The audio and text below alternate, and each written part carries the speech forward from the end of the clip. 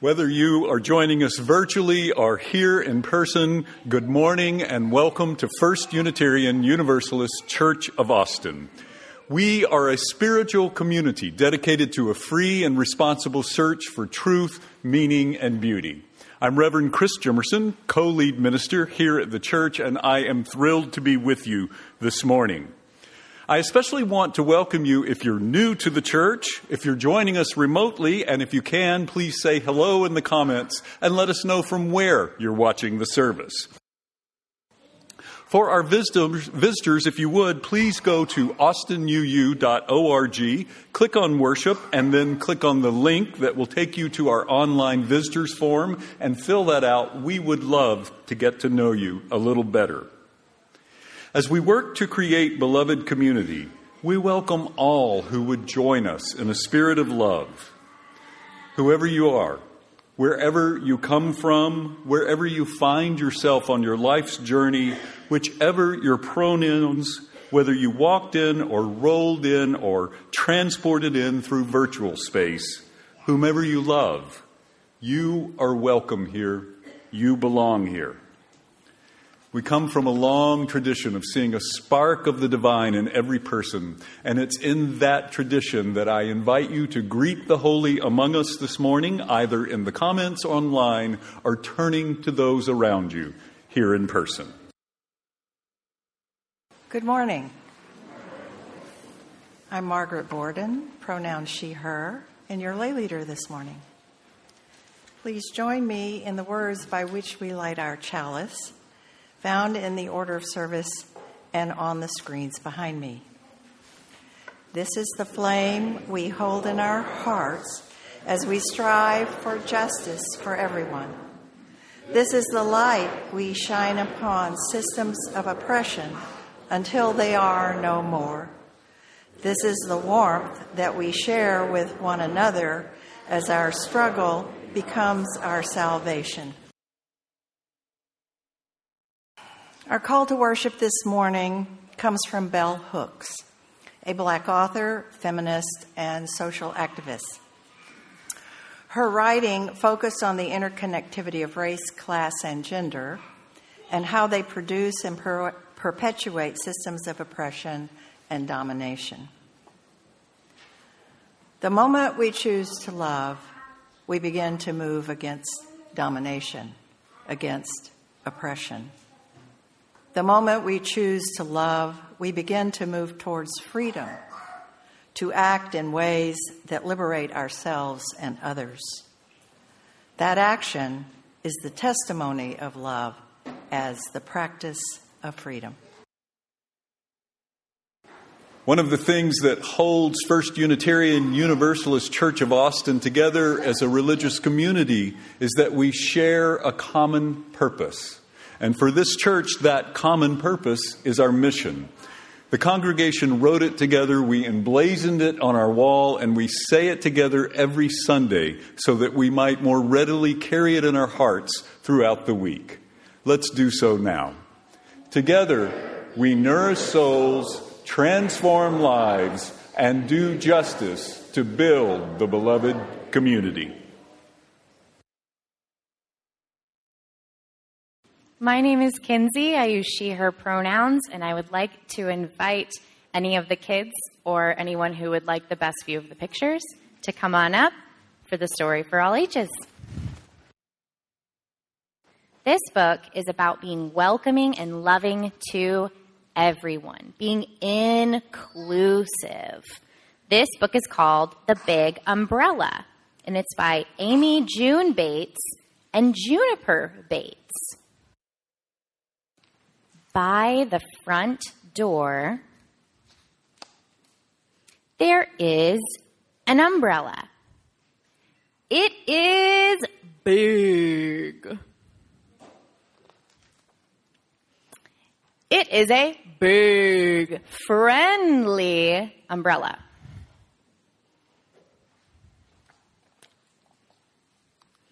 It likes to help. What does it help with? Keeps you from getting wet and covered in leaves.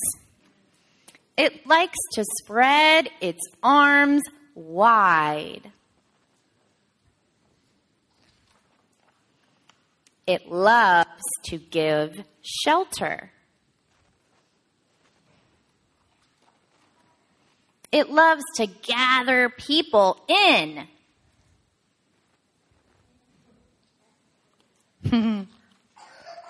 It doesn't matter if you are tall. Told ya. Doesn't matter if you're tall. Doesn't matter if you're hairy or plaid. It doesn't matter how many legs you have. Some people worry that there won't be enough room under the big umbrella. There is always room.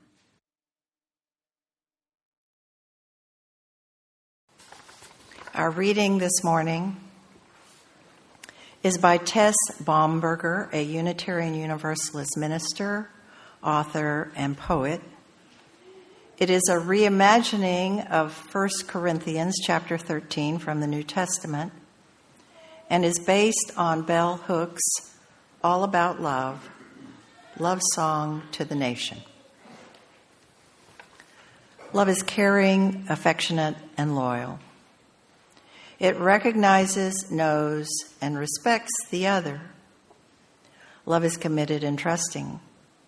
Love takes the risk of loving. Love is never hurtful, abusive, or neglectful. It does not coerce or dominate. Neither does it spoil or overindulge. Love is ethical, accountable, and responsible. Love does not lie to avoid conflict or to manipulate. Love does not lie to trick or deceive. Love is open and honest, but with a positive slant. Love lives with integrity that wills cooperation. Though it is satisfying to love, love is not about getting one's needs met, nor solely about meeting others' needs. True love is made of mutuality. Love is a generous giver, and in giving, it learns to receive. Love places another's interests on the same footing as our own. Love is not so much a feeling as an action, a continuing, active choice to nurture another's well-being. There can be no love without justice and equality. Therefore, love requires that we subvert patriarchy, white supremacy, consumerism, ableism, anti-queerness, and all other forms of oppression.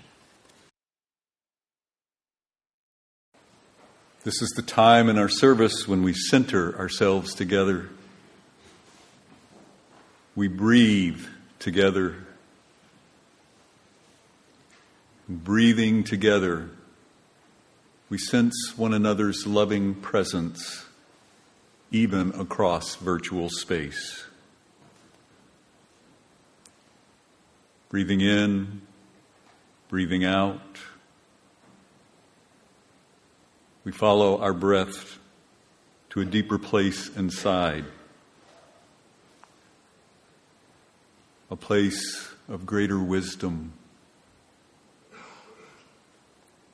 a place where universal love, that spark of the divine, resides within each of us.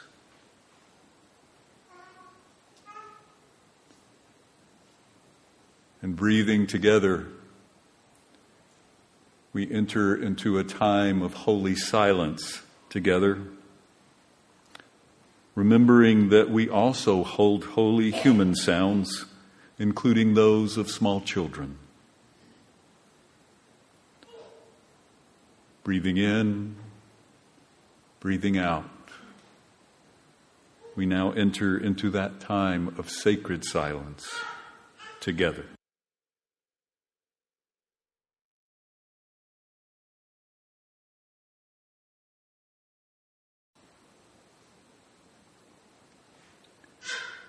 I invite you now to light candles if you're so moved, candles of sorrow, joy, hope, remembrance, resilience, whatever may be on your heart at this time. As we light candles, I invite you to keep in your mind and heart members of our community who are celebrating joys. Please also hold in your heart those who are ill or in sorrow. Holding all of these in our hearts, we now enter into this meditative time, remembering to maintain the meditative quiet when our music comes to an end.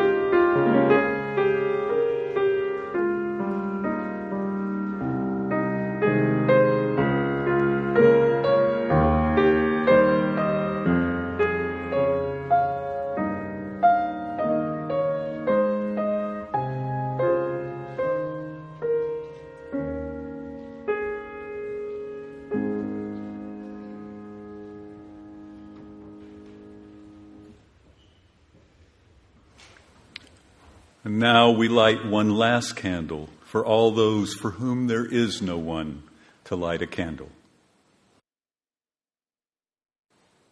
Love is the doctrine of our church.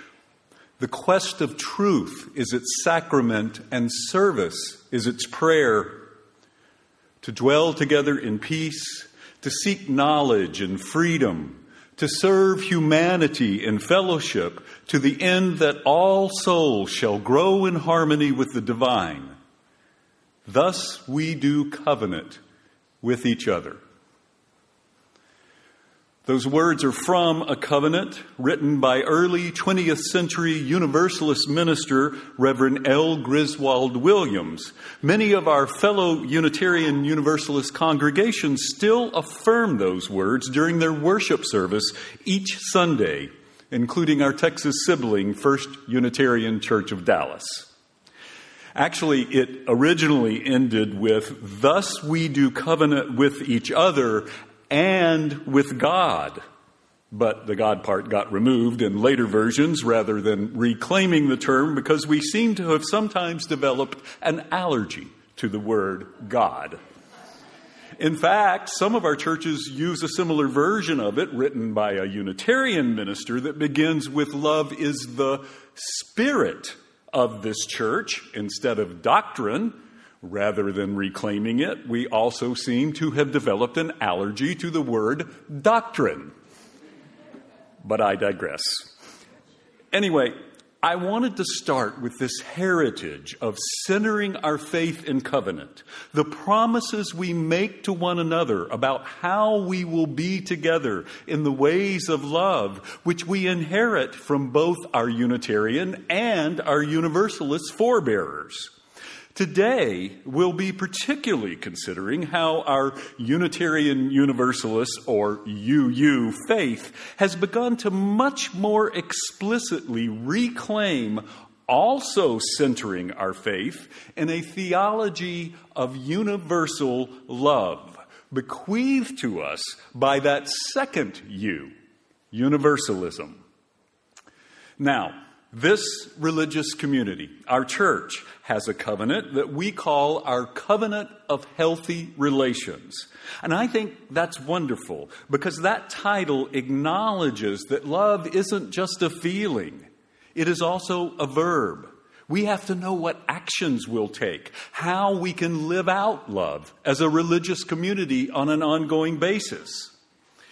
Well, at our December congregational meeting, we adopted a new version of our covenant as a result of the great work of our Healthy Relations team, Julie Pache, Tomas Medina, and our lay leader this morning, Margaret Borden. They listened carefully to you, folks from the congregation, and they engaged with one another in some great discussions to discern how our covenant might better help us embrace things like our UU Eighth Principle and its call for us to dismantle racism and oppression. So, to begin, I'd like to invite Julie, Tomas, and Margaret to lead us in a unison reading of the result of their great work, the new version of our covenant, which you should have and will be on the screens. Okay, this is a unison reading, and we're taking turns, but you will please join along as we go. As a religious community, we promise to welcome and serve by being intentionally hospitable to all people of goodwill, celebrating all aspects of diversity, treating others as they wish to be treated, being present with one another through life's transitions, encouraging the spiritual growth of people of all ages. We promise to nurture and protect by communicating with one another directly in a spirit of compassion and goodwill, ensuring those who wish to communicate are heard and understood, speaking when silence would inhibit progress, disagreeing from a place of curiosity and respect, interrupting hurtful interactions when we witness them, expressing our appreciation to each other.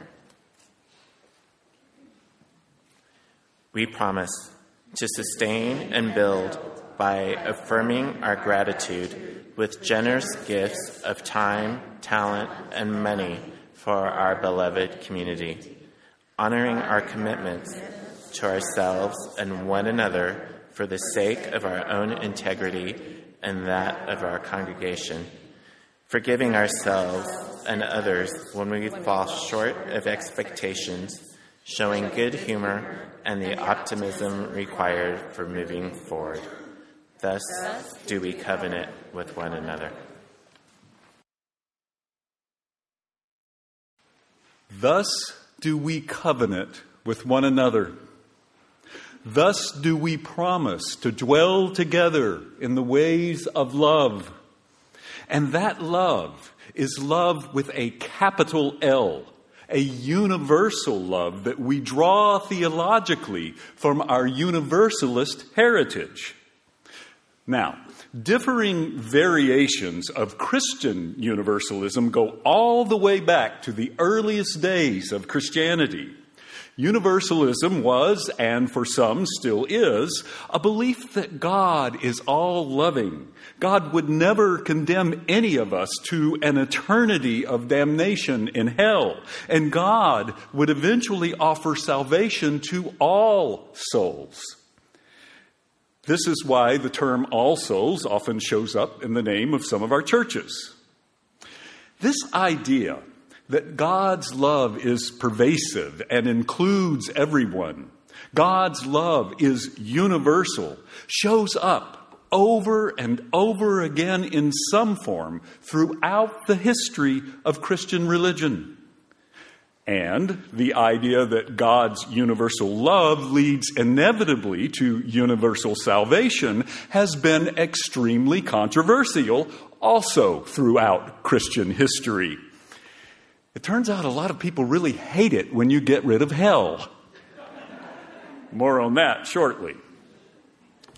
It was here in America, though, that the idea of universalism actually came to take the institutional form of churches and societies of churches.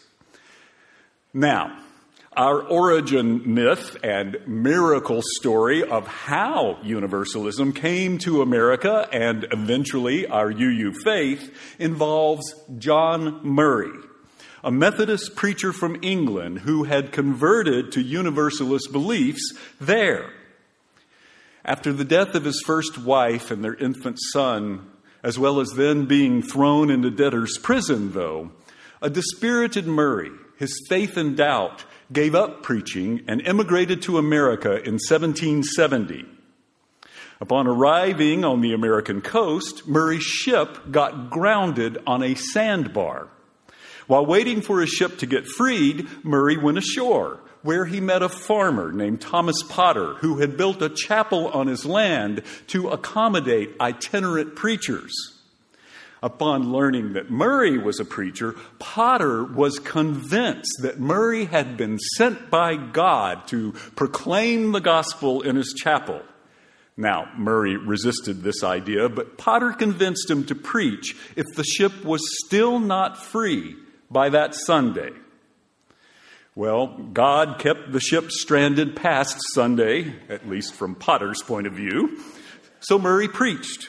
He made such a great impression that he ended up getting invited to spread the good news of universalism up and down the east coast of the American colonies, eventually founding a Universalist church in Massachusetts.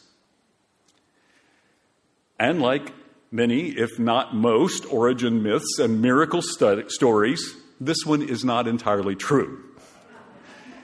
It was more likely a seasonal lack of wind than God that got and kept Murray's ship stranded. Universalism had already taken root in several other religious sects in the colonies. And in fact, Murray didn't even focus on universal love and salvation in his preaching at first. It was more likely his charisma that got him invited to preach throughout the area, at least in the beginning. So, the story is more complicated than the way in which we often tell it, but complicated stories don't make for very good miraculous origin myths. Incidentally, it is absolutely true that we get a strong heritage of feminism from American Universalism. Murray's second wife, Judith Sargent Murray, was an essayist, poet, and playwright in the 1700s.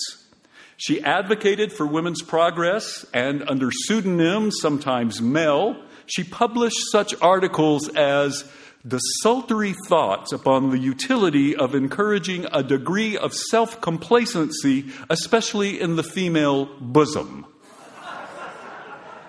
She also published on the equality of the sexes in the 1700s. Then, in 1863, Olympia Brown became the first woman to gain full ministerial standing from any denomination in America when she was ordained by the Universalist Church. Perhaps the most influential force in the development of Universalism, though, was the self-educated minister, orator, debater, and writer, Hosea Ballou. Ballou espoused ultra-universalism, the idea that God wouldn't condemn humans to hell for any period of time at all, which led to much controversy and conflict with more traditional universalists who believed that God would temporarily condemn the wicked to hell for some unspecified period of time before eventually saving all souls. And of course, the leaders of other denominations that were more firmly committed to hell as a means for controlling human behavior really hated ultra-universalism. Ballou firmly asserted that God was the embodiment of eternal love. God seeks the happiness of all humans. He was convinced that once people knew this, they would take pleasure in living a moral life and doing good works. There's a famous story. Ballou was traveling with a Baptist minister one afternoon. The Baptist minister looked at him and said, "Brother Ballou, if I were a universalist and feared not the fires of hell, I could hit you over the head, steal your horse and saddle, and ride away, and I would still go to heaven." To which Ballou replied, "If you were a universalist, the idea would never occur to you." Another time, an elderly woman, firmly committed to religious beliefs involving the depravity of human nature, queried Ballou on whether he frequently asked his parishioners, "O ye generation of vipers, how can ye escape the damnation of hell?" Hosea Ballou responded, "No, madam, that class does not attend my church." I kind of feel that way about this church. So, here's why I've given you this extremely brief and thoroughly incomplete taste, this smattering of stories from our Universalist inheritance. As I mentioned earlier, our UU faith is reclaiming the relational, love-centered legacy of our Universalist heritage that has sometimes been overshadowed by the also extremely important focus on reason and individual autonomy of our Unitarian roots. Though again, it's more complicated than that. Most of our traditions contained elements of all of this and more. Anyway, in the time since our two U's merged in 1961, we have translated the Universalist concept of an all-loving God offering universal salvation after death into a universal love that offers salvation in this world, in this life, in the here and now. A universal love that, like that big umbrella from our story earlier, shelters us all under a shield of justice. Love that, when practiced, moves us all towards liberation and freedom, as Bell Hooks wrote about. The early 20th century Universalist minister and scholar Clarence Skinner wrote that Universalism answers the primal question of how we can transform this old earth into the kingdom of heaven. My friend, the Reverend Joanna Fontaine Crawford, lead minister of Live Oak UU Church, just says Universalism calls us to love the hell out of the world. Our UU theologian, Reverend Dr. Rebecca Ann Parker, refers to what I'm calling universal love as being alive and afoot in the cosmos. In this church, we sometimes call it a river of love that flows through our universe. We began the sermon today with exploring how our UU faith is centered in covenant. The covenant that we make with our fellow UUs throughout our faith is contained in Article 2 of our Unitarian Universalist Association bylaws. These are the promises that all UUs make with one another about how we will dwell together in the ways of love. Well, for over 5 years now, our larger UU faith has been engaging in a process to update that covenant between all UUs, just as we did for our church covenant, though we didn't take nearly as long. Now, I don't have time to go into the details today. You can find more information at www.uua.org.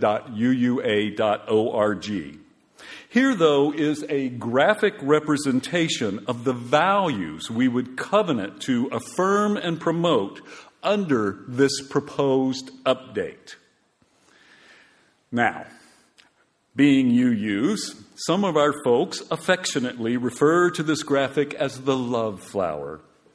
And some of our folks derisively refer to this graphic as that love flower. However you feel about the graphic, it does illustrate how we might center our covenant in love. Universal love, practiced through the values of generosity, pluralism, transformation, equity, interdependence, and justice. Universal love that, when lived through these values, moves us toward freedom to act in ways that liberate ourselves and others. My beloveds, as we face the many challenges of this election year, the frankly terrifying wave of authoritarianism flowing through our country, the war and violence in our world, the rampant injustices, the ongoing violations of the inherent worth and dignity of so many, centering ourselves in universal love is going to be more vital than ever.